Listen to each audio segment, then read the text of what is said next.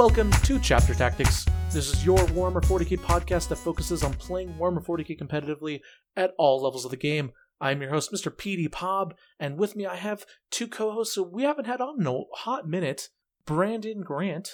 Oh, so good to be back, Pablo. And Sky from Scarredcast. Salutations, all of you who have decided to put this podcast on and listen to us yap about for about an hour. This is going to be exciting. Yes, and this is actually going to be a very, very good episode. We're going to be talking about something that's requested regularly on everything 40k, whether you're in the Daka forums, on YouTube comment sections, on Facebook, talking to your buddies in your garage, all socially distanced, and that's tier lists.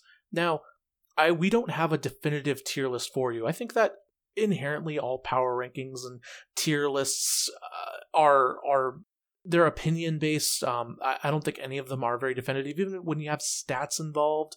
You know, ultimately, what matters is the lists that win or what's currently winning. And there's no tournaments going on right now, so that's largely irrelevant. However, what's really cool with this tier list that we're going to talk about is that it's actually something that the community voted on too. So over 1,000 people voted on what factions they thought were good and not good, and we have sort of a tier list put out there of what the community thinks. And although this isn't obviously the entire Warhammer 40k community, I think it's really cool to look at a snapshot of what people are thinking, because it does help you define what the meta is and what people are going to run. Right? It's even if a faction is not or no longer considered S tier, people oftentimes will think about this faction as being good because it was S tier, right? So I'm pretty sure there's some like backwater 40k players who don't know what Tabletop Simulator is and still think it's 8th edition, who think the Knight Castellan is the worst model that 40k has ever created or that GW has ever created. Right, there's probably still people who think Grey Knights are broken with their Psy rifle dreadnoughts and stuff. And I know this because in the secondhand shop, I still use buzzwords and they still sell. Right, so I will still type like Cyphelman dreadnought, Grey Knights in eBay, and then someone will buy it up immediately. Whereas if I put like Twin Autocan dreadnought, it doesn't sell as fast. Right, so we're kind of ingrained as a society to know or gravitate towards what's good or what isn't good, even if you're not competitive. And I see this all the time, not just in 40k, in Magic and chess and other competitions, right? Because of that, that's why I wanted to talk about this tier list. Also, we get to talk a little bit about what factions are good and what aren't good. I've got two amazing 40k players right here with me.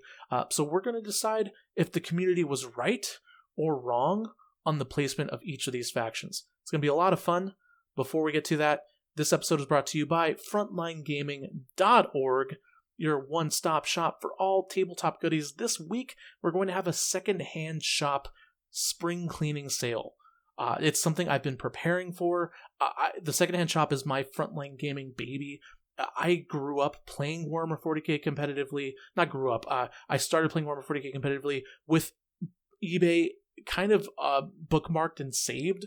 I had multiple saved searches, and I always tried to find the right deal on eBay because I didn't have a lot of money. And so that's how I kind of got into Warhammer 40k.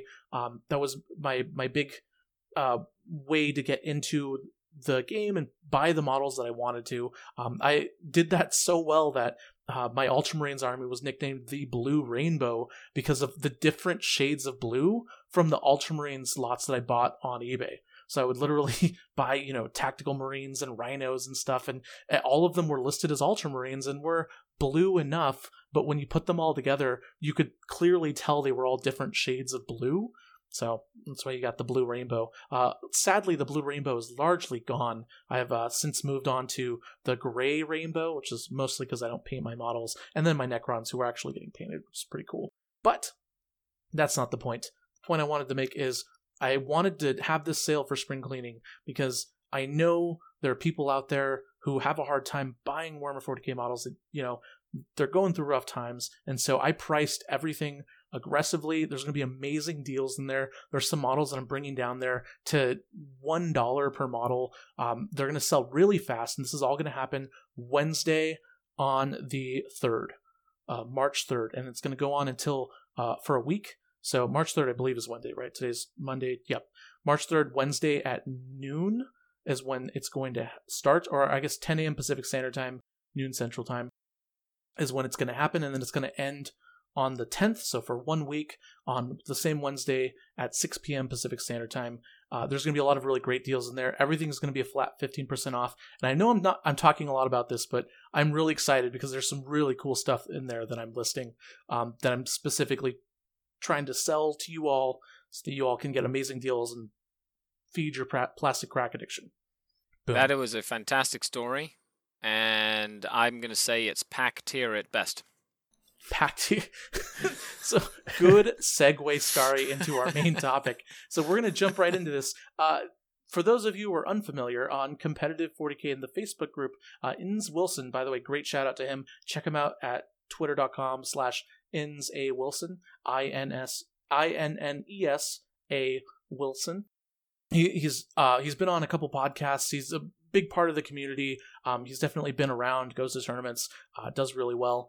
So he decided to put out a feeler for voting for a community tier list, essentially. And he got 1,280 responses. And he used the Best in Faction podcast tier list. By the way, check them out. BiffPod is amazing. Colin's a great guy. Mitch is a great guy. But they put out a tier list every month. And it's not your normal S tier, A tier, B tier, C tier. They use kind of a more general tier list. And that's the tier list format that Inns decided to use here. So basically, it's S tier, which is armies that have a reasonable game regardless if it goes first. Mission mashup. These are armies that you should always be confident, no matter who you're playing against or what the circumstances are. You should always be confident they're going to do well. Or vice versa, expect to see plenty of them at events. Yes, that is specifically the next thing is S tier are going to be the armies that you're going to see the most. Last year it was Space Marines. Space Marines were S tier for a very, very long time. This year, we'll see if they are S tier or not. However, S tier is generally the best of the best. These are the hot favorites to win tournaments.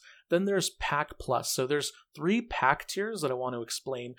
What a pack is essentially it's the rest of the pack, right? So if you take the pack as the median, the average, that's what pack is, right? It's the pack, the majority, the top of the bell curve. So pack is 50% win rate.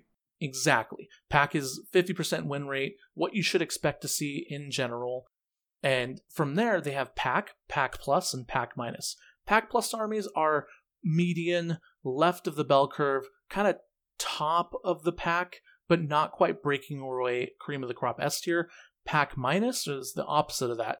They're armies that are behind the pack, they're falling behind the pack, and they need a little help. They need a little either experience or they're one supplement away from being Pack or Pack Plus. And then finally, there is F tier. F tier is the exact opposite of S tier. They're missing the basic fundamental things required to be competitive. Generally, they're happy if they go 3-3. Most people would want to avoid these armies. And that is it. So there's S tier. The way I'd summarize it is F tier is you have no or maybe one good entry in your codex. Whereas Pack Minus, at least you probably have like 3 or 5 entries that are still competitive-ish. Yeah, and I would expect Pack Minus player, competitive player, really good Pack Minus player, to beat a Pack Plus list most of the time, right? So like if Brandon Grant showed up and brought Astra Militarum, I wouldn't expect him to win something with a Pack Minus Astra Militarum list. Not saying that Astra Militarum are not Pack Minus. That's exactly what happened, Pablo. This last SoCal Open, I went 4-1. Or was it 5-1? You went 5-1. Yeah, you 5-1. The first game. I brought pure Astra Militarum, and at the time they were definitely a Pack Minus army. Mm-hmm. Into Space Marines, in a Space Marine meta, and you actually lost to White Scars, I believe. So White Scars, Iron Hand, Soup. Was it Ruben? It was Ruben. Yeah, Ruben. Yeah, it was Ruben Fernandez from Florida Brohammer. But anyways, a Pack Minus list is not generally a list that basically that is not a list that you would never see win. It's just it would be something hard to do. Yeah, we're beating a dead horse here. I'll put it this way: when I went to SoCal, there were a lot of competitive players like, "What are you doing?" And I'm like, well, I'm here to have fun, and this is the army I want to play. And then the branding rant went 5-1 with anyways. So in conclusion, you have S tier, Pack Plus, Pack Minus, and F tier. So 5 tiers that every faction can be put into, and then also Inniz decided to break down Space Marines, which I think is probably the best idea, considering at this point Space Marines, different chapters are basically their own faction. And then he also took out Chaos Soup, Eldari Soup, Imperial Soup, and I don't know if he included Tyranid Soup in this. He did not. I don't see Tyranid Soup in here. So Chaos Soup, Eldari Soup, Imperial Soup, which I think are the 3 big soups anyways. And I agree with that. I think those considering all how Tyranid Soup is, generally you're better off just taking a pure army. Yes. I also would have maybe put Space Marine Soup in there. That is something that you see as well, although it is a lot more rare than it was. It's not as common as it used to be. Yeah, as it was like a year ago. So, all right. First off, let's actually start with the F tier armies. It's the smaller option, and then we'll work our way up from there to the S tier. So for the F tier armies, there are only 2. Which I was actually kind of surprised by. I am also surprised. I think more armies would fit in this category. I actually think so too. I would actually put a couple, when I took this tier list, I actually had 5 armies in my F tier, but it kind of didn't count because 2 of the armies were basically 1 army. And so the 2 armies were Genestealer Cults and Tau Empire in the F tier. I wasn't surprised by these 2 armies being in F tier.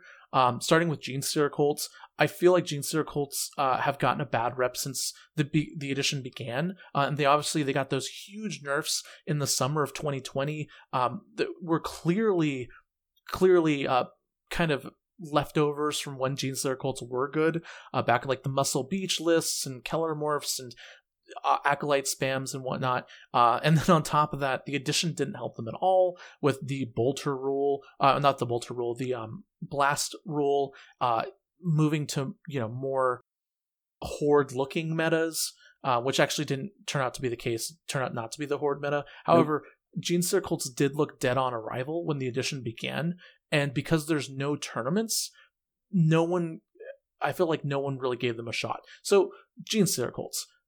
Brandon and Skari, what do you think about Genestealer Cults being in F tier? I think the community got it right. I'm just going to come out and say it. I think Genestealer Cult are living up the sins of 8th edition, where they had way too many beach muscle lists going around beating everybody to a pulp, and GW did their overreaction, and it's kind of like trailed into this edition. I'm not going to miss Muscle Beach, but I think you hit the nail on the head. Horde lists are not good riddance, says Brandon Grind. He's like, get him out of here. No, it was you pretty much just have one data sheet, and that's your army. That's not a good army. I mean, if you wanted to play that army, great, but if it's your only option, it gets really repetitive.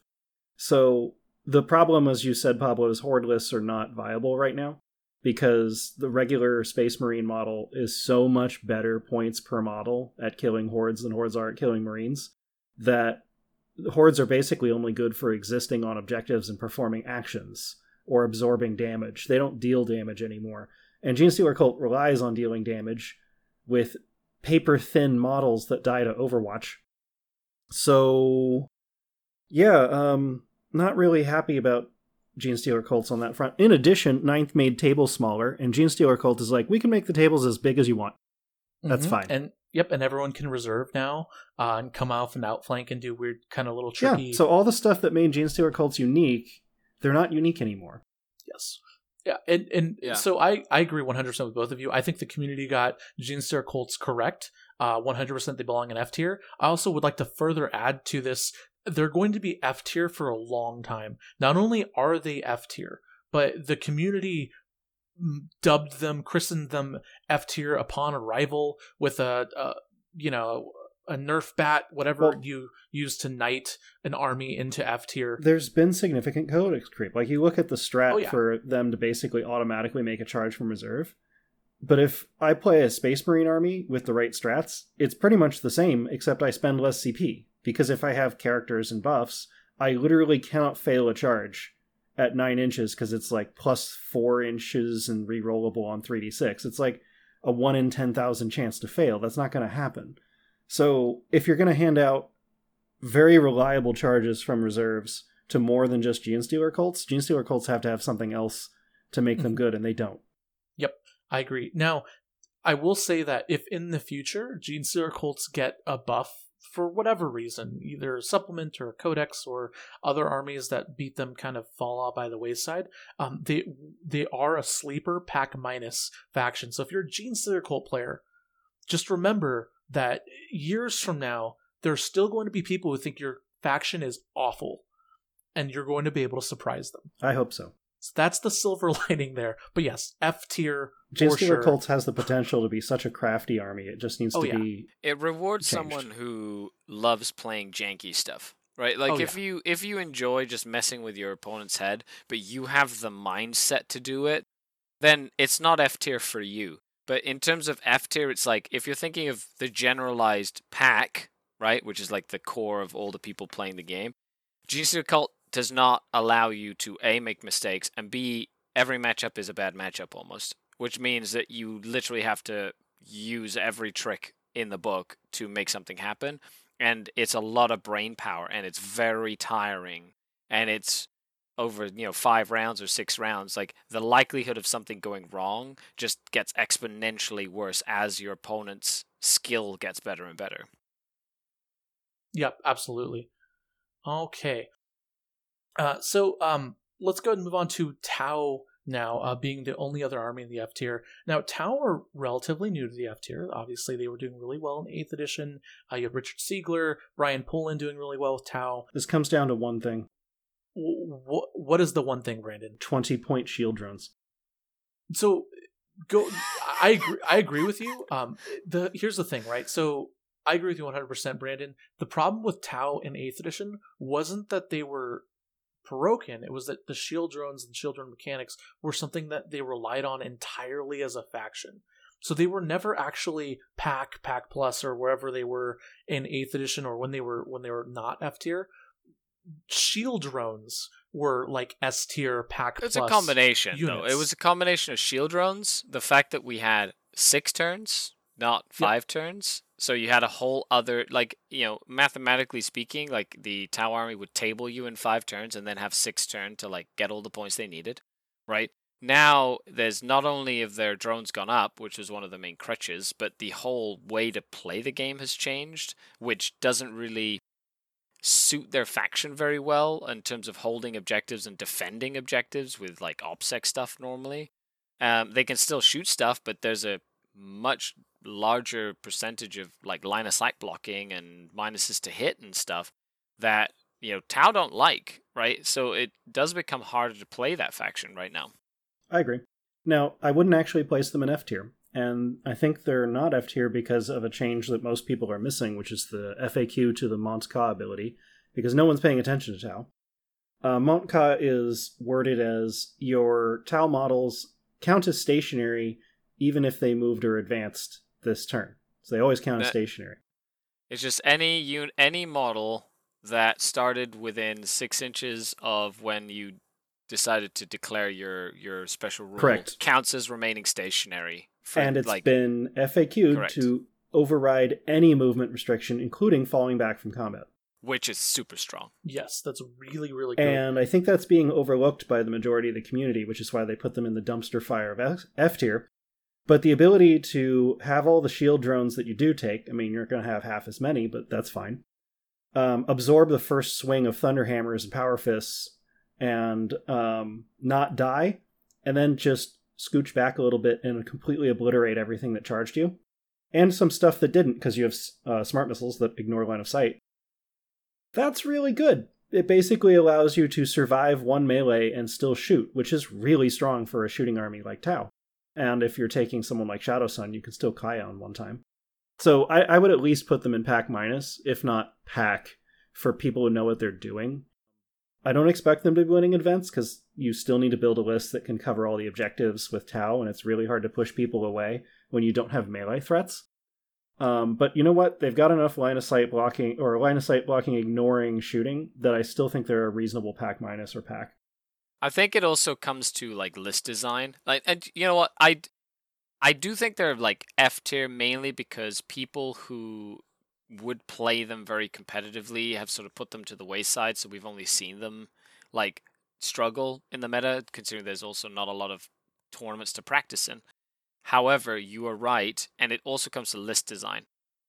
You know, one of the biggest things that I see when people have transitioned from 8th to 9th is the scoring mentality and like building a list that is designed for 9th. And a lot of Tau players, I would assume, or the ones I've seen at least, are still kind of like struggling with that 8th edition list design, like a bunch of Riptides and like, you know what I mean? And they haven't really found that combination of units that clicks well. And I know there's like a few people out there like Manny Chima, for example, or Richard Siegler, or you know some of the like better known Tau players that have like cool concepts and ideas that help you play the game better. And by doing that, yes, I could see it sort of moving up in that pack for sure.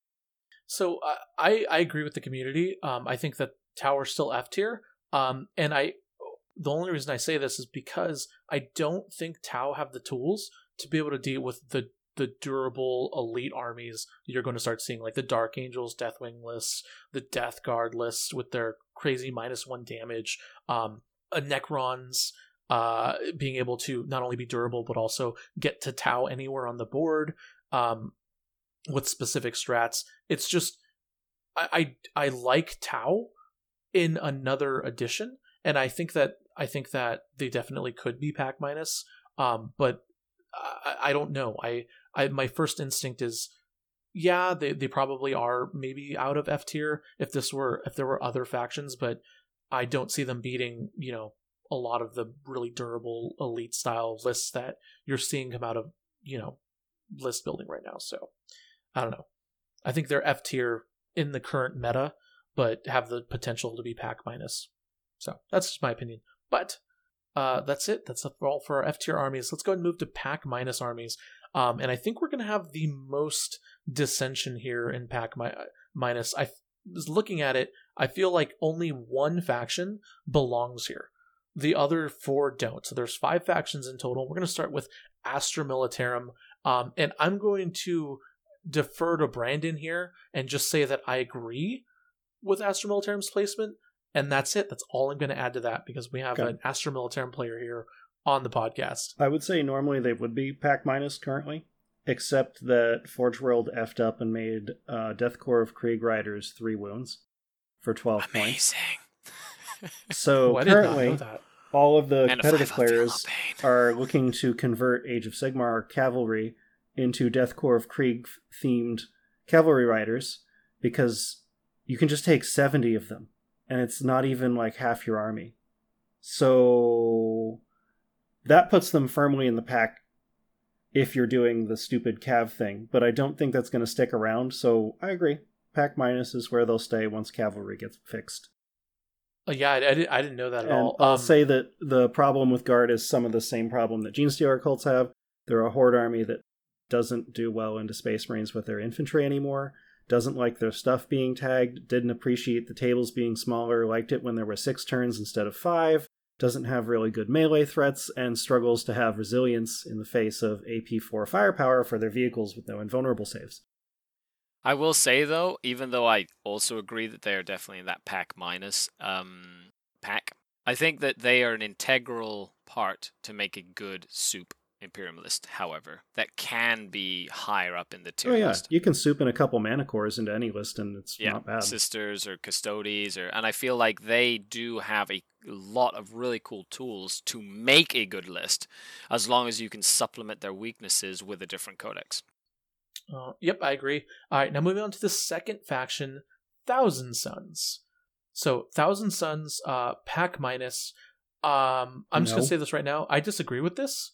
Magnus is Thousand Sons. Magnus is that Rubric Marine Terminators? I agree with this. I think you're thinking mixed Tzeentch. Yeah, if you go pure Thousand Sons, forget it. If you go pure Thousand Sons, it's not like it's good. It's okay, but it's definitely not demons in Thousand Sons, which aren't like Zangors and they are and all those Thousand Sons. With Not all the screamers, but you're looking at if you want the chicken that doesn't die and Magnus and like horrors, like that's the stuff that makes Thousand Suns like supplements Thousand Suns really well. Yes. Or Death Guard, or you know what I mean, or Emperor's Children. The Thousand Suns by themselves, just as a solo army, is like not good right now. So I'll agree. They belong in Pack Minus if they're a purity faction.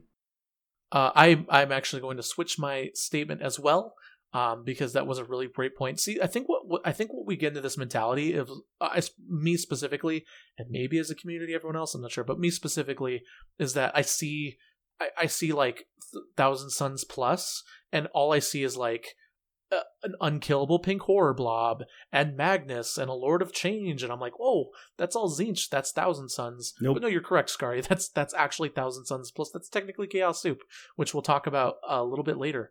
But yeah, I agree. As a codex, I think that Pack Minus feels still a little low, but how about Pack we give minus you with a Pack ceiling? Minus plus? Pack Minus with a pack ceiling feels right. Just because they're Terminators and their psychic powers, and they have, I think Ahriman is one of the best infantry psychers in the game.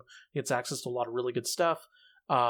They feel really strong. They feel like a Pack Minus list with like Pack Plus units, like multiple Pack Plus units. So that's how I feel about it. But cool. And then you both agree as well. Yeah. Well, I will say that if anybody, Tzeentch could make that change.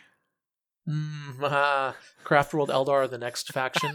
Pack Minus. Totally belong in Pack Minus. They are an army that used to be reasonable, that's fallen by the wayside due to a lack of synergy, and if you take them as a pure army, you're missing out on Harlequins, and everyone seems to be focusing on them, so why would you ever take pure Craftworld As an Eldar? Eldari player, I would agree. I have seen players who dedicate themselves to Craftworld Eldar and that basically play them to the exclusion of all else, find some really wacky combos and play them really well against some of the top tier armies, but it's not for the faint of heart. You need to it's not easy at all. They're definitely in a Pack Minus generally right now. Yeah, I agree. I think the Craftworld Eldar, I feel like they have too many units and too much good things going for them to ever be F tier. They always have really good psychic powers. They've got a ton of options. They've got mobility, usually have really good damage. They have random durability, good vehicles. They always have something going for them as a faction every edition. But this is probably the weakest they've been in a long time. I don't think that they're F tier at all. I think they have way too much stuff going for them to ever be F tier, but Pack Minus feels about right. The next two, though, really intrigue me because Yes. I'm wondering why they aren't in the dumpster fire of F tier. And I think I need someone to explain to me why they belong here. Maybe they just bad touched someone and they were like, they're definitely not F tier. We're talking of course, about Imperial Knights and Chaos Knights being in Pack Minus. I agree with both of you. I was an Imperial Knights player for years. Basically, I started playing Imperial Knights the minute 8th edition dropped. Actually, a little bit before that. It's been a while now, so I could probably talk about this. But basically, I started playing Imperial Knights before 8th edition this was released, right? So I started building and painting Imperial Knights and buying them. And they were good for so long, even when they started falling by the wayside. Then 9th edition hit, and they were already not doing great. They got repeat minor nerfs, random things, especially Imperial Knights. And then finally 9th hit, and I sold my Imperial Knight army, and I was like, okay, they're never seeing the light of day. But yes, I don't think they belong in Pack Minus tier at all. I think they belong in F tier. I would take Genestealer Coltsword over Tau over any Knight list right now. I don't think it's because the models themselves are bad. I still think in the right army, a Knight or two could be fine in a soup list. Yeah. Yep. But as a pure army, they lack action monkeys, they lack objective holders, they lack screens. Yeah, they can't play the game. Like, they can kill stuff, and they do that well, but in terms of missions and scoring, they're just, like, you're just going to lose because you can't score points. But I have seen good armies that use them as an inclusion, like you add Mecha Knights or Chaos Knights with Black Legion or whatever that's it is totally you're going to fine. be doing. But as a pure list, they're in F tier for sure. Correct. Yes, they also have a really, really hard time killing Marines efficiently now that Marines all got a 1 wound increase across the board. Absolutely. the really even hard the time. Gatling cannon struggles into heavy intercessors. Yes, and Marines across the board can kill Knights really well. And yeah, Knights are just... I agree that an individual Knight can be a really big issue, but Necrons can handle them now. Sisters handle them really well. Space Marines, Harlequins, it's just... they don't play the missions well. So their one saving grace before was that they could kill Space Marines, and against unprepared armies, they could do well. But now, that's not the case at all. I'll say the community got it wrong. That's right. You heard agree. us. You got it wrong. I agree with both Knights need to belong in F tier. Agree with both of you and disagree with the community. All right. Let's move on to Pack Plus. This is... Or just Pack. I'm sorry, Pack, excuse me. And before we go into it, theoretically, Pack should have something like 60% or 50% of the armies, right? Because yes. 50% of the army should be extremely close to 50% win rate. But I'm not seeing... it's got the most number of armies, but I'm not seeing enough, I think. So we might end up moving a few from Pack Plus down. We'll see. I agree. So there's 12 factions in Pack and 10 factions in Pack Plus. I actually think that's kind of where I want to see that. I mean, you could interchange those between Pack and Pack Plus, but I feel like that shows me that the community thinks in general, all but 7 factions are viable, which is really healthy. And I largely agree with this tier list. I think in general, if you were to take all of the picks percentage-wise, I would agree more than disagree, which is good. I think that's a good sign of a healthy meta. With the exception of these 7 factions in Pack minus and F tier, you're generally doing okay. So 50%, which is all you can ask for. It means you have a chance. All right. First up in Pack is Raven Guard. Now, I had a hard time with this one. So this one and one other Space Marine faction I had a really hard time agreeing with, just because I didn't know where to put them. So for Raven Guard still have a lot of cool tools. They're still Space Marines.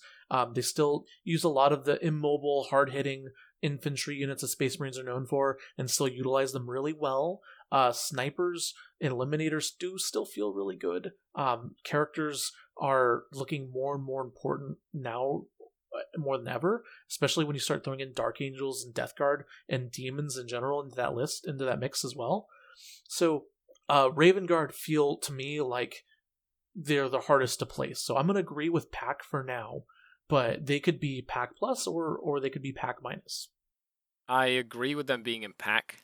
I think that they're definitely they are an army that likes putting pressure on the opponent early on. And unlike sort of like White Scars that power up late game, they have most of their power early to like mid game. And the way the game is played right now, I think that it's stronger to have more of your stuff powered up later in the game than in the middle of the game. So I would agree with that. I think Raven Guard are still a strong faction. They're Space Marines and they've got cool stuff, but definitely not like Pack Plus. I'm thinking like a good Raven Guard player will be top of the pack, right? Basically. I think 3 changes shifted them just from a design perspective. 1, tables are smaller. 2, everyone can reserve now, so their reserve shenanigans are less unique. And 3, the character changes plus terrain changes.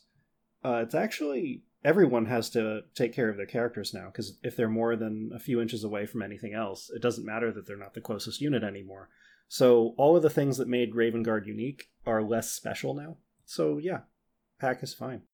Right on. All right, let's move on to Imperial Soup. This can mean a lot of different lists. So Pack feels correct for Imperial Soup because you're just averaging all of the Imperium.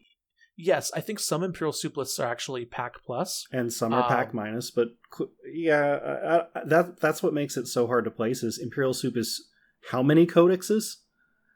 And if it's going to be... which ones? If it's going to be a S-tier Imperium army with a Pack Plus Imperium army, it's probably a Pack Plus Soup army. But if you're averaging them all, sure, they're Pack. Yeah, I agree with Imperial Soup being Pack. Also, in general, if you look at like the best Imperial Soup lists, think like Sisters, Custodes. Well, actually, Sisters, Custodes is actually probably S tier or Pack Plus, but that's mostly because of Sisters. But yeah, if you look at like in general, a lot of the Imperial Soup lists, like AdMech with Custodes, Guard, and because it's actually mostly just Custodes plus. I would put all those in pack, with the exception of the list that won the Las Vegas Open, which is clearly like a pack plus or an S tier list. It's a really good list.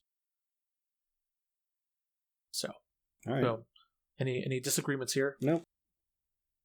All right. Now on to Iron Hands. So I'm going to say this right off the bat. I think Iron Hands don't belong in pack. I think they're in pack purely because they're Space Marines, and people have decided that Space Marines as a faction can never be below pack. They will always be competitive.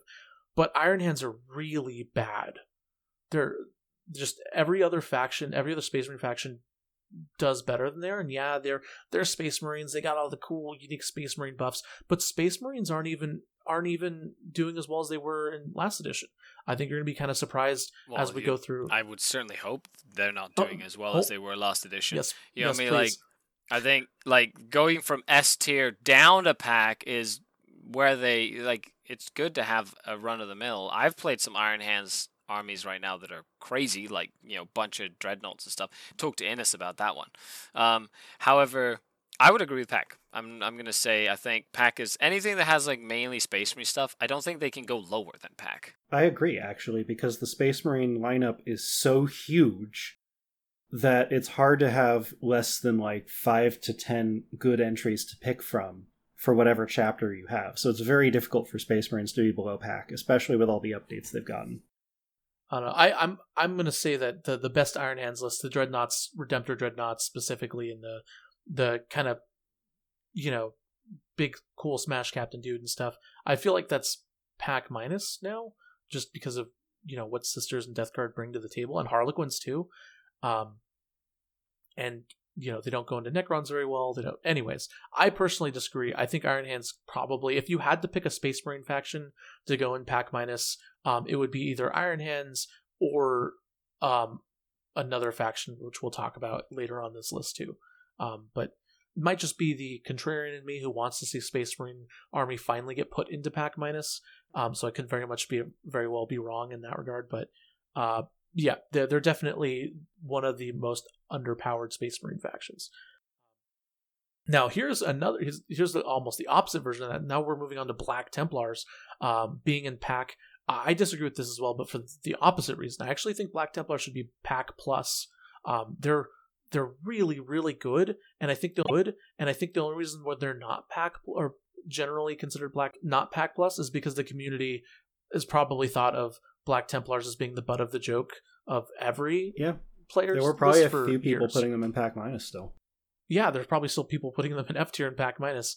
I don't agree with Black Templars being pack. I think that they're pack plus, maybe borderline pack, but like lower end of pack plus. What do you think, Scar? You're actually the only Black Templars player here. I would agree with you. I think they have a lot of subtle, really good stuff for what's happening in the meta right now. They have anti-mortal wound shenanigans. They have incredible speed with something like Devout Push and Chaplain buffs and things like that. They level up later in the game with the Assault Doctrine. And they have a way to like hold people in close combat and stuff as well. Like they have all these really cool tricks. So yes, pack plus for sure. However, you can make a terrible Black Templars list, and I think it's just because they're based around the Space Marine framework that they can be in that pack plus, and that the meta right now is going so skewed towards lots of mortal wounds and lots of board pressure and maneuverability and stuff like that. And I think that's why they have sort of fit into that niche where they actually check off a lot of boxes, making them part of that pack plus pack. Yep, I agree. Now this Space Marine next Space Marine faction come up. Buckle up. There's a lot of Space Marines in pack. Deathwatch. So I have no idea what happened to Deathwatch. I put them in pack plus, but also I haven't seen or heard anything about Deathwatch. But they were supposed to be the 9th edition Boogeyman, if I'm remembering correctly. Maybe that was last year. Maybe that was late last year. or late 8th edition last year, but I remember distinctly Deathwatch being really good. They had like a really nasty Outrider list. They had a lot of weird stuff going for them. So I was kind of surprised to see them in pack, but I'll admit I don't know a ton about where they stand as a faction right now as a whole. What do you both think? Just from a game design perspective, Deathwatch is extremely good at doing what you want them to do, but not much else. So if you really need a vehicle murdered, they've got the tool. If you need hordes or anti-marine, you can build for that. But trying to build for everything with Deathwatch is harder than with other marines. And the things, again, that made them special, like the coming in from reserves, not really that special anymore. So putting them in pack, as far as marine armies go, totally fine with me. Fair enough. I would agree with that. I think because of that, they're definitely pack. All right. Okay, cool. I agree with both of you. I couldn't decide whether... I didn't know enough about Deathwatch, unfortunately. But yeah, that makes complete sense. Now, moving on to the next faction. This is a faction that I absolutely disagree with, and I think every player who plays this faction should be upset at the rest of their peers. But then, of course, you're orcs, so you'll get over it really quickly after, an angry wah. It's orcs in pack. So I've got one of the best orc players in the country, luckily here local, Ben Jurek. Really good orc player, really, really smart guy. And there are other really, really good orc players who play orcs, who are diehard orc players, people who've been playing orcs forever, who don't switch to other armies. And they have a lot of really good options. So I don't agree with orcs being pack.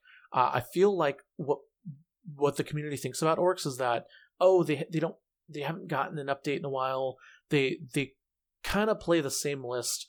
But think about hordes it this way, are Pablo. dying. It's not pack is bad. Pack is you're right where you should be. Like, you have some good tricks. I think they should be pack plus. I think orcs are really good. I think it depends on the orc build. I mean, you could say there that are about some anything, good right? orc. Yeah, that's true. But in terms of orcs, I think you're more likely to find an orc that is in the pack than a pack plus orc. I disagree. So there's two orc builds that I think that are Skari. pack plus that I think you're going to see commonly, right?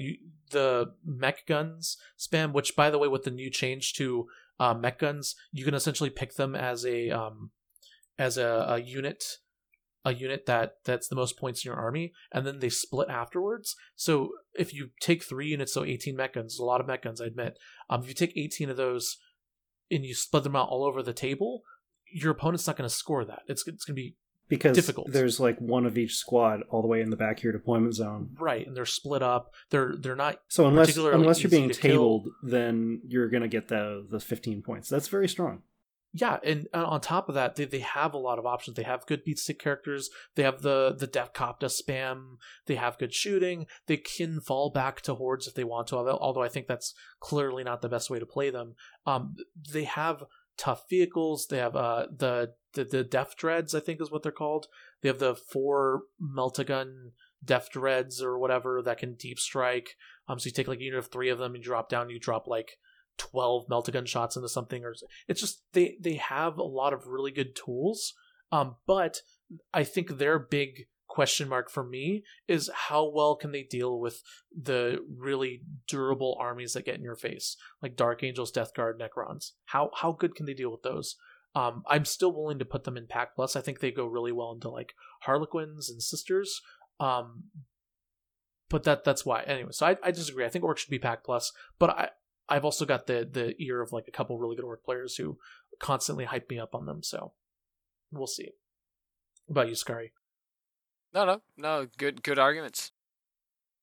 All right, so we got 2 agrees and disagree on orcs. Now, this next faction was my vote for actually the worst Space Marine faction, and that's Imperial Fists. So same argument on Iron Hands, except I think they're slightly worse than Iron Hands. What do you both think? I'd agree. They're in the same boat as Iron Hands. I still think they belong in the pack. Yep, as Space Marines and Imperial Fist, they're not really as relevant.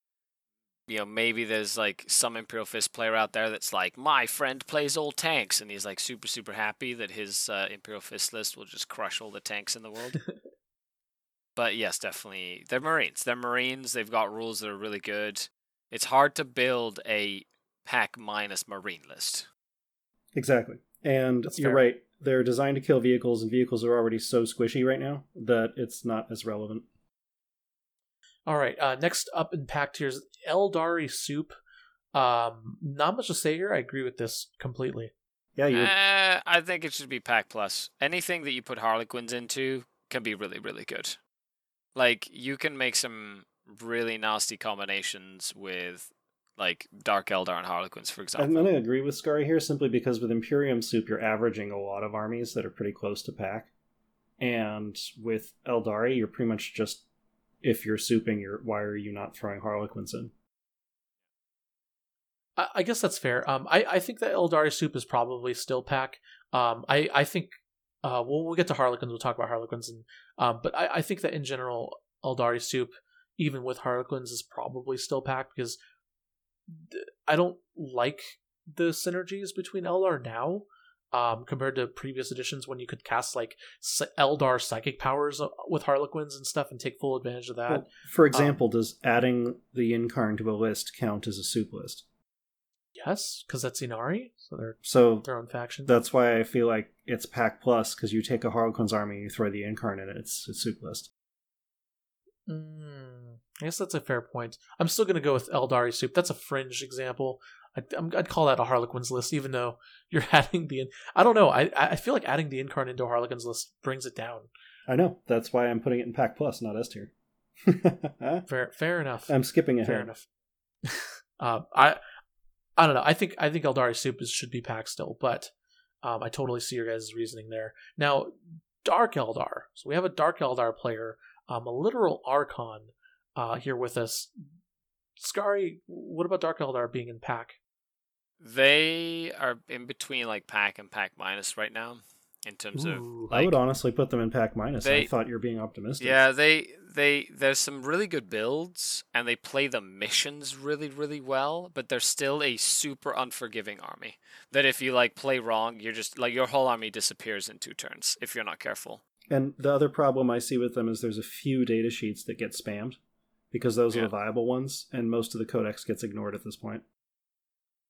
Yeah, I agree. I think Dark Eldar should definitely be in pack minus. They have the tools to deal with a lot of cool stuff. It's like a really good player can do well with Dark Eldar. They still have Vect, obviously, and they can do cool stuff. No, but don't think of it this way. Every time I play a Drukhari player, I'm like, oh, cool, Drukhari. Like, I should win this. So I would throw them in pack minus before I would throw in Imperial Fists or Iron Hands, and that's kind of sad. Fair. All right. Moving on to the next pack list, Grey Knights. I think Grey Knights are clearly pack. I don't think any of us are going to disagree with them being lower than pack. Why are they 1 wound and Tactical Marines are 2? Yes. Yeah, they're pack for now. They have cool tricks, don't get me wrong. But that's what's keeping them in pack. It's not pushing them pack plus. Yes. The minute they get their codex, though, I suspect that they will jump up to pack plus or S tier, depending on where everything falls. But Scary, I'm assuming you agree with this as well. I agree. Yeah. Yeah, they feel pretty set in pack. Having a 2-up invulnerable melee on 1 unit is really cool, but again, they need an update. Mm-hmm.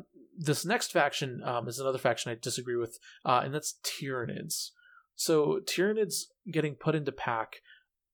I keep hearing through the grapevine that there is this really good Tyranids list that's like pack plus or borderline S tier, and I've liked Tyranids for a while, since 9th edition started. I've always thought of them as like a secret dark horse pack minus but could be pack kind of list. Yeah, but faction. Launch a squad of Gene Stealers, Kraken Gene Stealers into a squad of Blade Guard or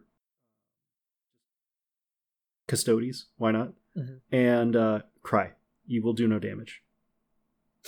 Like, the stuff that made Tyranids terrifying in 8th edition, it doesn't do the same amount of damage into Marine models that have multiple wounds and invulnerable saves anymore. Especially the Storm Shield change. Oh man, if you're relying on AP 1 or 2, that +1 to your armor save is huge. Now, there are some really good units that help. I mean, Hiveguard are still good. Yeah, Hiveguard, the Dima Charon, and of course, don't even get me started on like team-based events, where I think Tyranids actually have some really good matchups. Agreed. But I also think that Tyranids and Genestealer Cults combined are actually higher up on that pack list. Like, I feel like they're on the pack list for sure, just because the things like blips and things really help the Tyranids. Yeah, I can see agree. that. The Demon Karen was going to be my argument. Also, Tyranid Warriors. They have a lot of good little units and good little tricks. So I feel like my instinct is that they're pack plus, but that's unproven. So I'm okay with putting them in pack and agreeing with that. yeah, it sounds like I'd put Tyranid Soup in pack, Tyranids in pack minus, and Genestealer Cults in F. All right, and then finally, Chaos Space Marines are pack. What do you guys think about this? Because I've been high on Chaos Space Marines for most of my 40k career, but I do recognize that they have ebbs and flows. What do you both think about Chaos Space Marines? I wish that they had an extra wound. Yeah, they're another army that's in the same tier as Grey Knights. They need an update. I agree with both of you. I think so. Here's a good question. Here's a good little exercise here. Let's assume that Grey Knights and Chaos Space Marines both will eventually get the treatment that Death Guard and Space Marines have gotten. They all get more wounds and a good update. Which do you think of those two factions will turn out better in the long run, Grey Knights or Chaos Space Marines? Probably Chaos Space Marines, because there's a lot more riding economically on Chaos Space Marines being successful. I'm just saying. Yeah, historically, yes, I would agree with that as well. I think I agree with both of you. I think if Chaos Space Marines and Grey Knights both got the Space Marine treatment, I think Chaos Space Marines would be qualified for a borderline S tier or definitely. If I was going to to pick one to do perfectly and the other one to sort of half-ass, it would definitely be Chaos Space Marines perfectly. Yep. Yeah, 3.5. 3.5. Everybody together now. 3.5. 3.5. They have a lot of really good tools. They do have good tools. More than Grey And Knights. I will say diversity. Noise Marines are a problem. Noise Marines and Slaanesh Terminators. Like, those things. But those things are mean. That's what's mean. keeping them firmly in pack. They have a few really, really solid choices, but their codex as a whole needs help. Yes. All right. That is it for the pack list. So all 12 of them. That was a bit of a doozy. Then we're moving on to pack plus. These are the ones that are going to be a little more obvious. I agreed with almost all of the pack plus except for one faction. But we'll start off pack plus with White Scars. Is there any argument for White Scars to be higher than pack plus? They have extremely reliable long distance charges with units that murder anything they touch. That's true. Does that make them S tier? Do you think they should be higher than I pack think plus? that's one of the qualities that's pushed a couple the armies into S tier, is exactly that ability. So if we're going to put units in S tier because they have extremely reliable ways to get units across the table and blenderize anything they touch, then they would belong in S tier. Okay. What do you think, Skari? I think it just like they're good. They're really, really good. I'm not going to disagree. Yeah, I think they belong in pack plus. I don't think they're the best. I don't think they're the best Space Marine faction, but they're definitely really, really good. And if the best Space Marine faction, in my opinion, isn't in S tier, I wouldn't put it in S tier. I don't think that White Scars belong in S tier. They're really, really, really good. They play the mission really well. They can have a variety of lists. But I don't know. I think I agree with them. I think that pack plus is where they belong, and that's mostly because I believe in the philosophy of S tier being truly like the best of the best. So there should be only a couple armies. There should only be like one or two factions in S tier, in my opinion. Okay, then in that case, White Scars are exactly where they should be. Yeah, but it depends on everyone has different definitions for S tier as well. And it would be the same with the next army. Yes, so Blood Angels is the next pack plus army, and I actually think Blood Angels are in a better spot than White Scars. They have essentially the same kind of playstyle. They have more tricks, more stratagems, access to more units. They have a better characters. There's Sanguinary Guard. Oh my gosh. Yeah, they have Sanguinary Guard. I think really they good. also ally better into more Imperial factions. Yes, Blood Angels absolutely do. They have single good units with good keywords that just do their jobs, whereas White Scars as a whole rely a little bit more on their chapter tactic to be good, and vanilla Space Marine units that literally any Space Marine list can run. Yeah, so just regular old Blood Angels intercessors can still punch things to death. Yes, if I were to put a Space Marine faction in S tier, I would definitely consider Blood Angels. But there's one other faction which we'll talk about that could maybe meet that consideration too. But yeah, I think I agree with them being in Pack Plus. But they're probably like the highest tier Pack Plus faction in my eyes. And then moving on to the next faction, Chaos Demons. So Chaos Demons in Pack Plus. I'm actually kind of surprised by that. Really? Do you think they belong lower or higher? I think they belong in Pack. Interesting. Certain Chaos builds, I think definitely Pack Plus, like the Slaanesh builds are incredible. The mixed builds with Tzeentch Slaanesh are also really good. Chaos Soup is definitely something that I would consider, but I think they're higher than Pack. I think they've got some, like a good Chaos Demon player will punish you, like, and will play the mission well. Like, they're not an easy army to play against. I would say they're better than Chaos Space Marines, but I still think that they're pretty much where they should be in terms of power level, because they have good tricks. I guess the thing they have over Chaos Space Marines is more choices that are viable.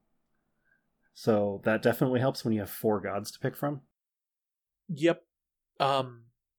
Yeah, I agree with them being in Pack Plus. I don't know if because Chaos Space Marines are just one inevitability away from being Pack Plus. I think Chaos Demons are so good. They're very diverse. Any of the gods. Actually, I guess Khorne isn't super great, but the other 3 gods are all really, really good, and mix well together too. I think that you don't need shooting as much anymore in this edition. So I agree with them being in Pack Plus personally. Okay. Now, this next faction, I agree with 100%. Necrons being in Pack Plus makes a ton of sense. I don't think that they're, I don't think that they're high up in Pack Plus. I think they're just solidly in Pack Plus. Scary, what do you think about Necrons being Pack Plus? I think right now they're definitely up there. Yeah, absolutely. I think they're probably one of the first ones that'll drop down to Pack, but right now they are one of you have to plan for them. They're up there. Yep. I agree. Necron. The one downfall I'm worried about with Necrons is they don't have access to reliable damage weapons that are above damage 3.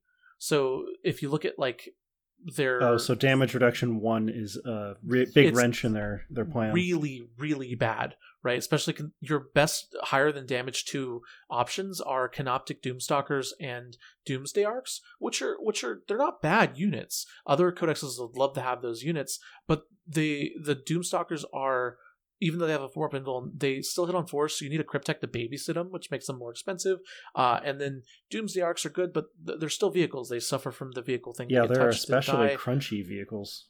Yes. And then the other option, which I actually really like, and it's actually the mathematically superior option, are Locust Heavy Destroyers with the 3d3 damage shots. But they're only 1 shot per guy, and they're not very durable. They're really easy to kill.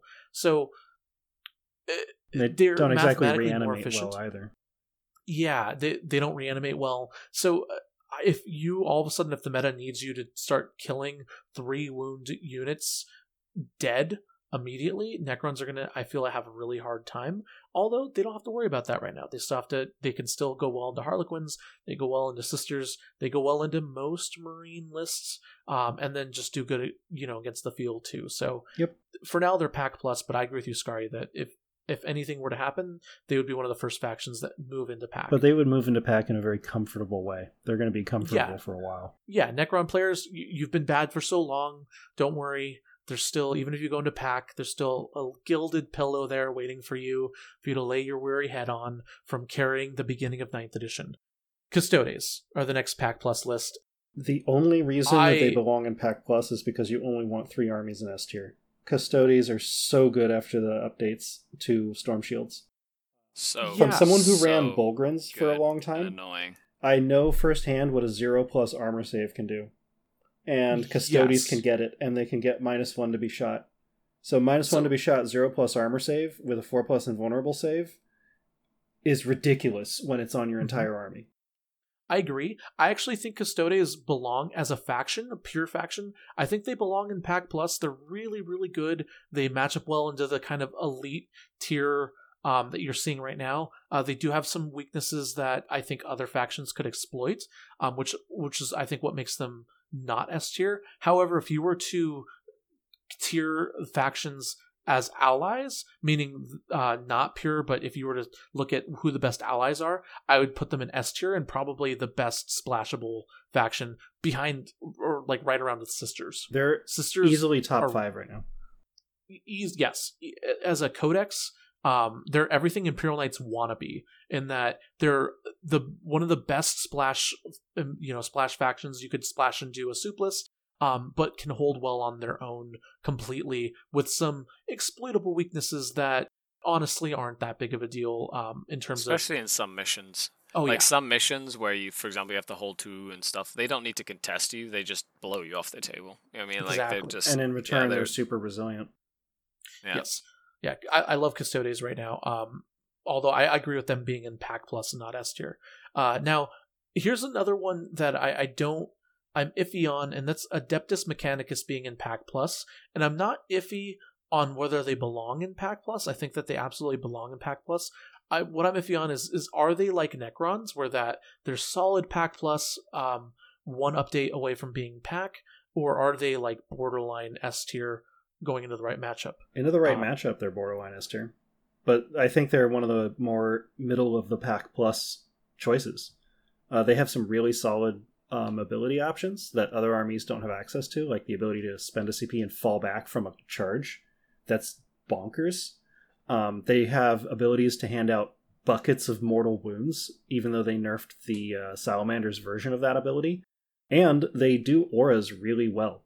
So they can put a lot of fire downstream because of the amount of abilities they can stack in one unit. So, yeah, they're totally fine. And they have access to good shooting, good melee, good resilience. They're all around easily a Pack Plus army. Yeah, I'm just gonna say Raiders. Yep. Raiders, really good. like Those units are dumb. If you're not using those Raider dogs, Why do you that not can have 10 or literally- 15 in every army? Like if like that alone makes them a Pack Plus, because that unit by itself That's an S tier unit. is just a silly unit. It's so Yes. good. I agree with both of you. Okay, let's go ahead and move on to the next Pack Plus unit, Salamanders. I agree, but they're only Pack Plus because of their characters. Agreed. I disagree. I think they're Ooh. Pack. You think they're Pack? That's fair. Yeah. I would say think they're upper probably end the Pack. lowest Pack Plus. Go ahead. They're upper end Pack, so they could easily be thrown in a pack and be fine. Yeah. They have Agatone is really, really good. They have good character options. Yeah, the character that's unkillable is really good. Yes, they're Space Marines, so they're automatically, going to have a lot of really amazing options. But yeah, I think I agree with both of you. I agree with where the community put them in Pack Plus, but if someone were to disagree, I wouldn't fight you on it. They definitely can be Pack or Pack Plus. I would say the They're next weird. choice is actually in the same boat. We could throw them in a pack, no problem. Ooh, I think so. Unlike Salamanders, where I agree they're in Pack Plus. So the next faction is Ultramarines. I disagree with the community. I think Ultramarines belong in Pack. They're not even the best Pack faction. I think that you could probably make a case for Raven Guard, Deathwatch, or even Grey Knights being better than Ultramarines. I mean, Ultramarines. You don't even see Ultramarines player taking Golemin anymore. Yeah, they're cool, like niche. Guilliman, Calgar. They're not great. Victrix Guard aren't good. They're like Blade Guard veterans are just so much better than Victrix Guard. Tigurius is still really good, but it's just he's not as useful as he once was. They're good. They have certain abilities, but they don't really do anything that makes them stand out from the pack. So in the pack they go. I agree. What do you think, Scary? I think they're Pack. Like, there's some good stuff that you can do with them, but like I don't. But yeah, so is everyone else in the pack. Everyone in the pack is good.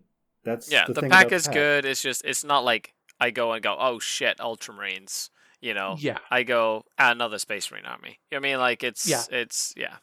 Yeah, it's fair. Now, Space Wolves is the next faction up on the list. I don't want to lump them into Salamanders or Ultramarines. I actually think they have a lot of unique things going for them.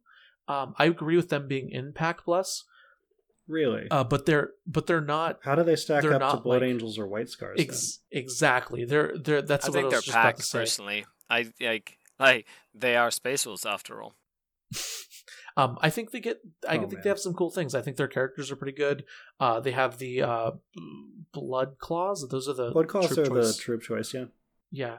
The Blood Claws and the charging up the board is actually really scary. Wolfen are total blenders.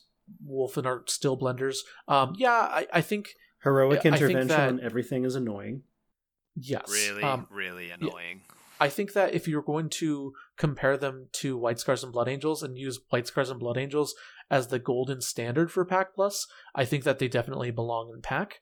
I could also make the argument for them being in Pack Plus too. So yeah, I think they're good, but I think that the mobility that Blood Angels and White Scars have is better than Space Wolves. So Space Wolves go to Pack. Fair enough. Keep the Space Wolves in the Pack. Unless they are a lone wolf. And then finally, Pack Plus Chaos Soup. I think that's totally Pack Plus fine. for Chaos Soup is perfect. I think it's great. It's you have your Noise Marines and your Seeker Demons in the same faction. Totally fine. Together. Yeah. I'm surprised there's no Imperial Soup in Pack Plus, because I think Imperial Soup could be up there. I think that if you had to pick if you had to rate the 3 soups, I think Chaos Soup has the most potential to win an event and be the best. I think part of the problem is that actually. The soup for Chaos is better right now because the Imperial armies are newer and have bigger drawbacks for souping them. Yes. Yeah, I agree with that. All right, and then finally, moving into our S tier, the cream of the crop. If you've been listening carefully and writing down the factions, you already know who these S tier factions are. So we're just going to jump into it. First up is, to no one's surprise, the Kings of 9th Edition Harlequins. They're S tier. They would be like my clear. Considering the number of Eldari players painting clowns right now, not putting them in S tier doesn't seem fair. Yes. What do you think, Scary? Yeah, I agree. I think that the thing is, they're there because they have the tools to be there, and they have the faction special rules to be there. But they've been up there for so long that I think they're on the bottom of that S tier. Because everybody People has know what they do now. A plan, yeah, and it's not like they're a very varied bunch. You've got 3 units, and then a couple of characters. If I'm going to a tournament, I need to know what Harlequins do. Yes. Yeah. So would you say, Scary, that they're in a similar boat to Necrons in that everybody's teched against them. A tier? Yeah, I mean, so you can be S tier, you can have all the tools in the world, but if everybody's literally has a tool to deal with you, then it just you become a lot harder to play, even though technically you're in S tier. Correct. Yeah, but they are also much different from a lot of the other S and Pack Plus armies out there, which makes them harder to tech against. Yes, correct. I think which has kept them in that S tier. It's just and out of all of the sort of styles of lists, they probably have the least amount of variety when it comes to list building. I agree 100%. The fact that they're so over centralizing to me means that they're S tier. 100%. Everyone's kidding towards them. You shouldn't reasonably expect to win an event without planning for Harlequins. And I think that alone puts them in S tier. The next faction is Dark Angels, as being the only Imperial Space Marine faction in S tier. This is, I think, the most controversial one on this whole list. I agree. Yes. I mean, I agree that it shouldn't be an S tier, if that's where we're going. So I was actually going to ask both of you. So Dark Angels are the newest codex. Actually, Death Guard are the newest codex. But Dark Angels are one of the newest codexes. They also had a lot of hype around them when the FAQ dropped, and then when they got their codex. Where do you think Dark Angels are S tier, or do you think they're way too overhyped and probably belong in Pack Plus? Honestly, I feel like Custodes bring a lot of the same things that Dark Angels do when you're talking about the Deathwing. But Dark Angels also have the Ravenwing, and they're both really, really good, and they work together very well. And Dark Angels also have psychic powers. And some really strong CP abilities for mobility, like the ability to just take a Ravenwing model and just be like, and it's on your side of the board now. And their flyers are actually reasonable now, like the one that can drop D3 mortal wounds on someone and fly off the table and then come back and do flat 3 mortal wounds to something. That's pretty good in a meta where you have a lot of invulnerable saves. So they're definitely Pack Plus, minimum. But if we were going to make S tier only like 2 armies, they belong in Pack Plus. I think that their S tier in this like list is just a gut wrench, like from everybody who's heard how broken they are.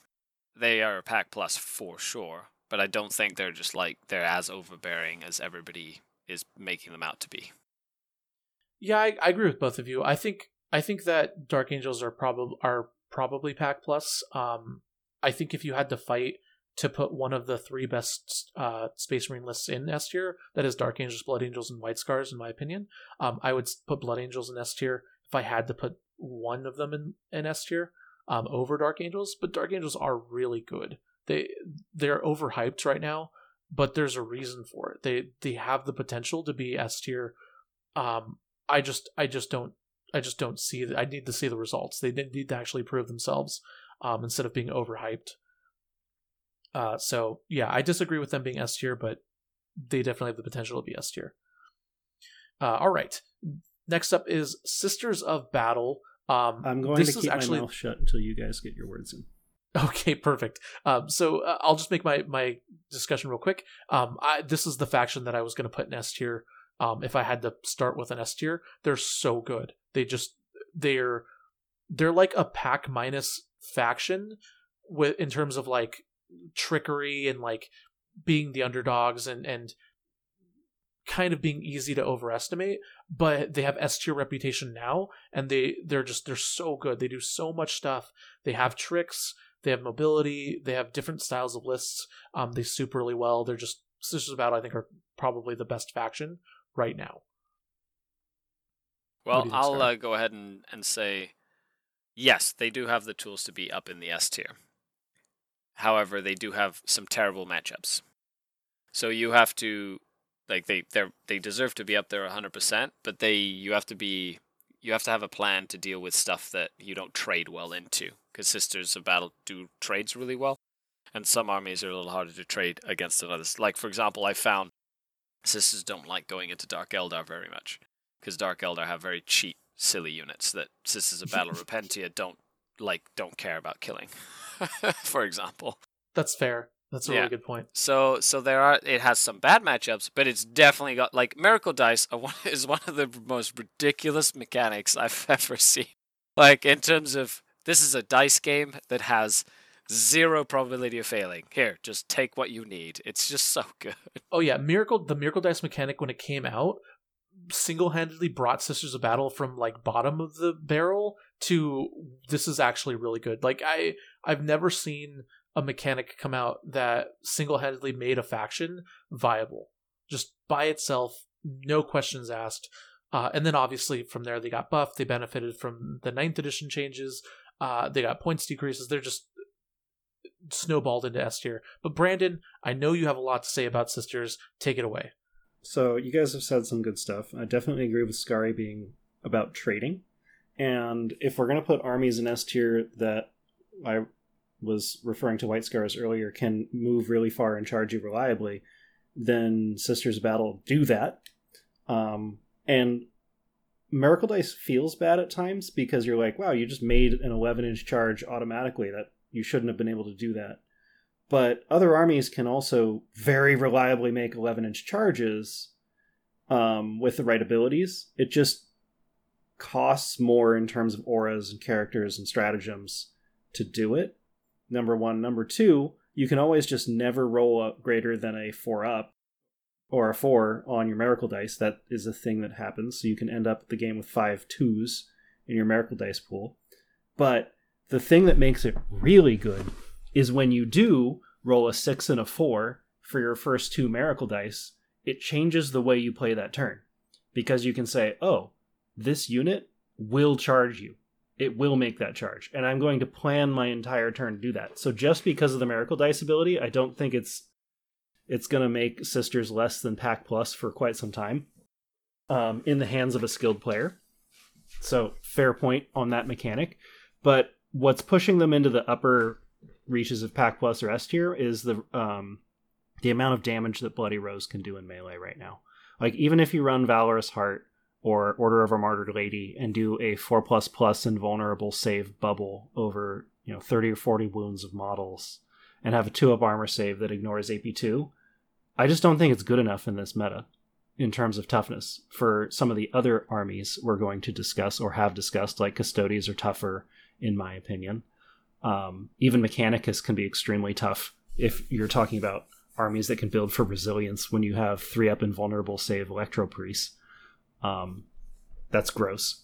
Or even Thousand Suns. We were talking about Magnus. Magnus can have a 3-up invulnerable save, -1 to be hit. That's pretty solid. And he's extremely mobile. But moving on, I think that if I had placed them personally before talking to you guys, I would have put them in Pack Plus, because I see them as like on par with White Scars and on par with Custodes. So if it was up to me and there were only 2 armies in S tier, Sisters wouldn't have been one of them. But if we're putting 4 armies in there, sure. That's a fair point. So I guess here's the next question.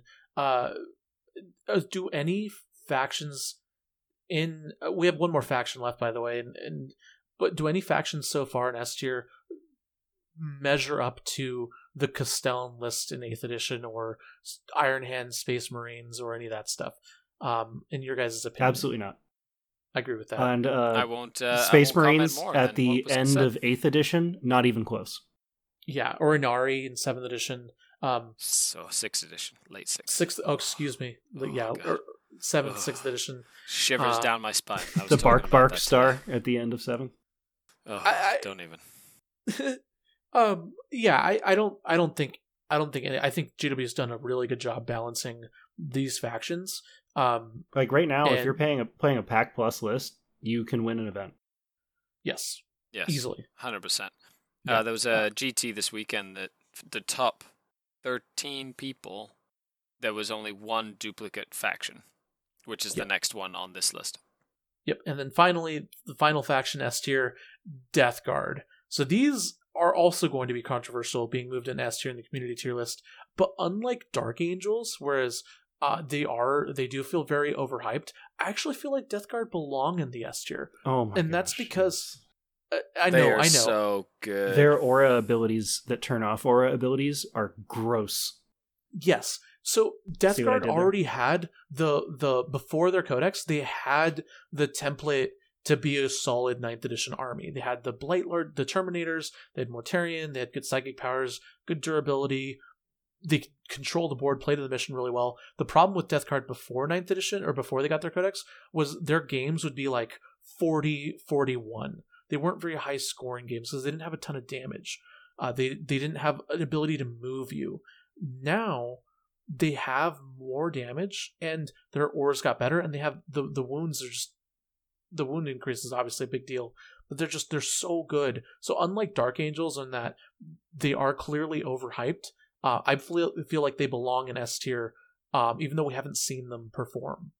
The -1 damage is also not that we haven't seen them perform. Like they're like in a lot of the TTS events and stuff that we're seeing out there. Like the Death Guard are making an impact. Like, yep, and not only that, like not only as a mono faction, but also as a soup faction. Like really sort of being like one of the things that people want to put in to, like, there was a list this weekend that I saw used that had like a Heretic Astartes detachment in a soup chaos list that had a Tallyman for some CP regeneration, a Foul Blight Spawn to get like the Fight Last Aura relic. Not the Fight Last Aura, but the Don't Count as Charging and the Fight Last like ability, on top of like a Corn like the Spawn to get like the 4+ deny and whatever. So even as a soup thing, they're like helping out, even if they lose like some of their like abilities and stuff. The things you just described is a very 9th edition central important ability to shut down a lot of Pack Plus and S tier armies, which is you can charge this unit and I'll still murder you. Mm-hmm. And that -1 damage, I mean, the -1 damage is just really good. But that's kind of offsets the fact that they've given everything +1 damage, right? So it's Like, you know what I mean? Like, if you charge a Harlequins unit or you charge a Sisters unit, even with a 4++ and ignore AP and all this other stuff, you will murder them. They're T3 models with 1 wound. They're going to go away. So the thing about Death Guard that makes them extra juicy is that ability to be like, yeah, you can charge me, and it doesn't matter how many units you charge me with, I will kill all of them. And that is just scary. So you have to have shooting to deal with that. Yeah, I agree with you guys. Death Guard look really good. They're definitely over centralizing. I even though I know there's tabletop simulator games, and I still want to see them overthrow Harlequins and Sisters as the best faction. But if like 5 months from now someone were to tell me that Death Guard are the only faction are in S tier, I wouldn't be surprised at all. I'd be like, okay, that makes complete sense. So that is it. That is the community tier list. Do you disagree? Do you agree? Post that in the comments down below on YouTube, on frontlinegaming.org, in Facebook, wherever you're listening to this podcast. I'm also going to include a link to the tier list, as well as probably a screenshot. I'll put that somewhere in there if I can, for everyone but YouTube. But you can also find this if you go to the Competitive 40K Facebook group on Facebook, and just go in there and just type up Inns Wilson's name. His name is INNES, but I will throw up the Imgur link that he included to the tier list so you can look at it yourself. But do you agree? Do you disagree? Do you disagree with any of our analysis of the armies? I'm sure you do with me. Of course, this is all opinion based, so we're allowed to disagree, so keep it civil. All right. Before we move on to the patron questions, remember this podcast is brought to you by frontlinegaming.org. Once again, buy stuff from the spring cleaning sale. It's going on Wednesday, the 3rd of March, so 1 day from when this episode airs, and go to the Frontline Gaming store on eBay, where you can buy stuff at 15% off what we are currently listing it for. So if you're listening to this and you want to get a feel for what's going to be in there, start adding stuff to your favorites, and then get ready for that sale when it kicks live. Also, if you want to support the podcast, patreon.com/chapter-tactics, where you get to ask us questions. Now, first patron question comes from Pathan Nathaniel. To add some context to this question, why it's particularly random, there was actually going to be a different topic for this episode that we had planned, and then last week in the middle of the week, the tier list happened, and so I thought it'd be a little more topical to talk about the tier list, the community tier list specifically, and then circle back to this episode later, because it is a really good evergreen episode that can technically air whenever we want. So next week's episode is going to be about what a competitive 40K scene would look like if everyone normalized team events. And so basically, what would a competitive 40K scene look like with a team event happening every month all around the world, and we cover it just as much as we cover the singles events.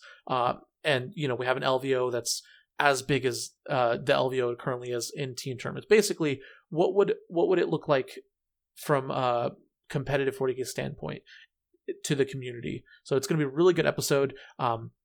Hopefully we're going to get Scary back on specifically for that episode. He's, WTC's a big fan of team events, but it should be a really good episode. And then we'll try and get on a couple more special guests for that too, as well. So anyways, moving on to this question. Patron Nathan wants to know, I guess I'm curious about why people are so high on the team format. It seems like it takes a lot more effort and coordination to participate in a team event based on all the talks of matching teammates. And it wouldn't quite have as much participation as singles events. Scar, do you want to take this question? Yeah, absolutely. I think just going back to what we discussed right now, the thing about team events is that at that tier list that we just went through, you can throw that out the window. Because if you're a player that knows how to play your faction well, in a team event, you can steer clear from the factions or matchups, or try to the best of your ability, that would traditionally just completely destroy your faction, which instantly makes your faction a lot more valuable to like the team. And or it's not just the that, opposite. You can focus on the armies that get absolutely wrecked by your army. Correct. So all of a sudden, like, you might love Genestealer Cult, and in a team event, like if you go to a singles event, the likelihood is you're going to run into an army that's going to just destroy you. But in some armies, I don't want to play against, or some players might be, I don't want to play against Genestealer Cult. And if you can play them, then your Genestealer Cult value goes way up. So it sort of like shakes up this whole notion of what we consider good and bad, and it really lets you be a lot more creative on the table. Yes, I agree.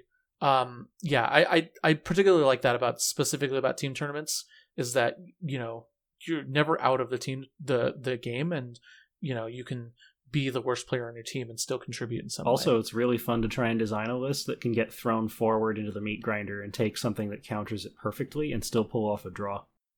Yes. I also think that the single-handedly best thing about team tournaments that makes it marketable to players is the list pairing. The list pairing. The list pairing is probably one of the most exciting things you can do as a 40k player playing competitive 40k. It's just, I'm getting like goosebumps. It's just so riveting, lively. I don't know, however you want to describe it. It's amazing to plan matchups, and then on top of that, if you get any other extra little tournament drama, like Nick Nadavati playing for Team Britain at the WTC versus Team US who didn't take him, right? Like, it's, if you any extra added little to the team, to the pairing, makes it that much more special. I know I've seen team tournaments where people have literally said, like, I want that guy, I don't care if it's a bad matchup for me, I'm going to win this, and then win it. Oh, so good. High drama, so good. High drama, high strategy. So thing specifically, I think, is what makes team tournaments so awesome and unique. All right. Next question comes from patron Kelsey. When creating a list, do you only worry about the more popular top tier lists and not worry about / hope to outplay the lower tier armies? And that's the question. I mean, it depends on what you're trying to do. If you're expecting to be 4-0 going into a 5-round event, you should probably plan around those top tier armies, because you're going to end up facing them most of the time. If you're just going to have fun, you're going to need to be more broad. It also depends, like, what size of event you're going to, right? And that's true. Is it your local meta where, like, you're going to run into, like, say you play at Don Huson's, like, where he goes to play, you want to win an RTT, well, you better start thinking about beating Don Huson, you know what I mean? Like, that's the kind of thing. Kind of the disadvantage of being a named player is people will know you're going to an event. They'll not only want to meet you or, want to hang out, but also they'll be like, okay, I need to be able to defeat this army. And everyone you meet as a named person when you show up is like, oh, cool, I plan to play you. Yes. Yeah, 100%. It does depend on what you're doing. I think in general, you shouldn't worry. You should worry about a certain percentage of the list, of the meta that you're going to see, and not the fringe stuff too. So, meaning back when Space Marines were, 50-60% of the meta at tournaments, you definitely needed to think about Space Marines, because you were going to be playing them once or twice or sometimes 6 times in a tournament. For this meta, I don't know. Harlequins historically have not made up a large percentage, because they're people don't own Harlequins models. They're not an army that people own a lot of. That has changed. So that more and more people are picking up Harlequins. So I would just say that in general, you should plan for armies that you're going to play. You're going to play them. So I wouldn't necessarily worry about the lower tier armies unless it was like an absolute bad matchup that you just you lose, or like a 100% gatekeeper army, or like some sort of like weird list that's like a lower tier army, but someone was like, let's just take the most obnoxious unit and multiply this times 10. For example, there's like a meme army, right? What people call the meme armies, where at the WTC event that we're having right now, or when Team Canada played Scotland, they had a list which was 14 Warglaves.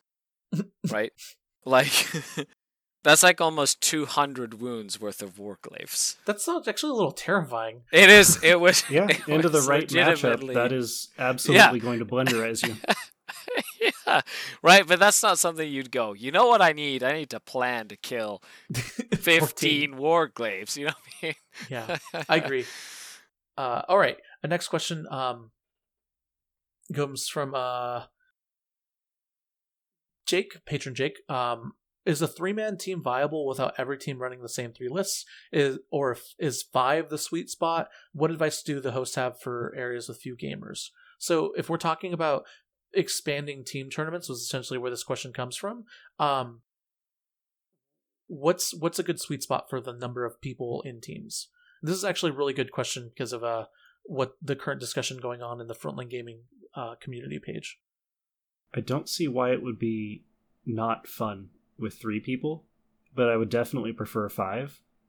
But if you're running a smaller event and you don't have enough teams of 5 people, start with 3. Like, at least get your feet wet, get the ball rolling, and then more people will eventually show up. Like, people will start flying in to go to your event if it gets enough traction. So if I was invited to a 3-man team event, sure, I'd go. That sounds fun. And don't worry about people running the same lists at all. Like, you'd be surprised how creative people get. Like, if everybody's going to bring a Space Marine list, then you'll have the one team that brings all the anti-Space Marine lists. I was going to say, if you know what I mean? Like, everyone's bringing the same 3 lists, someone's going to bring the anti-those 3 list armies. Yeah, correct. Yeah, my favorite team tournament that I ever played in was still the first one I ever played in. That was a 3-man team tournament with Brett Perkins and Matt Root. Which, by the way, back then, Brett Perkins and Matt Root don't play nearly as much as they used to back then, but Matt Root was the defending ITC champion. Brett Perkins won the LVO. They were both phenomenal players with really stupidly good lists, and we just got together and went to Arizona for a team tournament. This was Brett's last event that he could play in the States before he moved out to Hawaii. Anyways, I moved out of the States. I forgot actually where exactly he moved. But either way, it was his last team event in the States. And essentially what happened was, we did really well. We didn't sweep the competition, but we won the event, and it was really cool putting Brett up just as like an anchor every time. And then Matt and I playing with just a really competitively. It was a lot of fun. It was probably the most fun I've ever had. I did the worst on our team with like a 3-2 record, which I feel really bad about. And the other 2 guys went combined 9-1. So but that's the thing. When you're playing as a team, that is irrelevant. It's did the team win or lose the round? That's correct. Exactly. Like, you can lose every single game if that was your role. Yes. If your role was to soak up the Harlequin list, because nobody wants to play Harlequins, and you hate playing Harlequins, but as long as you play it, everybody else can play a good thing, then you take that loss and you love it. Yep. All right, next question, and I really like this question. What do the hosts think of a team tournament with the teams randomly determined on the day, i.e. everyone enters as individuals or the TOs sets the teams? I just want to say that I've always liked this idea. There are clear pitfalls, like if everyone brings Space Marines and stuff. But what do you guys think about this? I think that would take some of the fun of crafting an entire team of lists together, because that is part of the fun is, you can only have one player who brings Custodes. So that actually limits the options in a way that's really creative. But if you wanted to go full casual and just do it for fun, why not make it totally random? Yeah. If anything, you could probably do like, this is the hat full of Space Marines, this is the hat full of Guard, this is the hat full of Chaos, and then go whatever. Something like that. And then work. each team gets one of each, right? Like, you could kind of do something like that randomly. There's another fun type of event too that you could do, like a doubles event, where if you want to do teams, you could do teams of 2, like doubles essentially, and then have each team make a list, and then force each team to play the other team's list. You know what I mean? Like, you're like incentivized to make a terrible list. So I actually really like the idea of I really like the idea of everyone bringing 1,000 points and then mix and matching people together to make 2,000 point lists and doing 2v2 that way.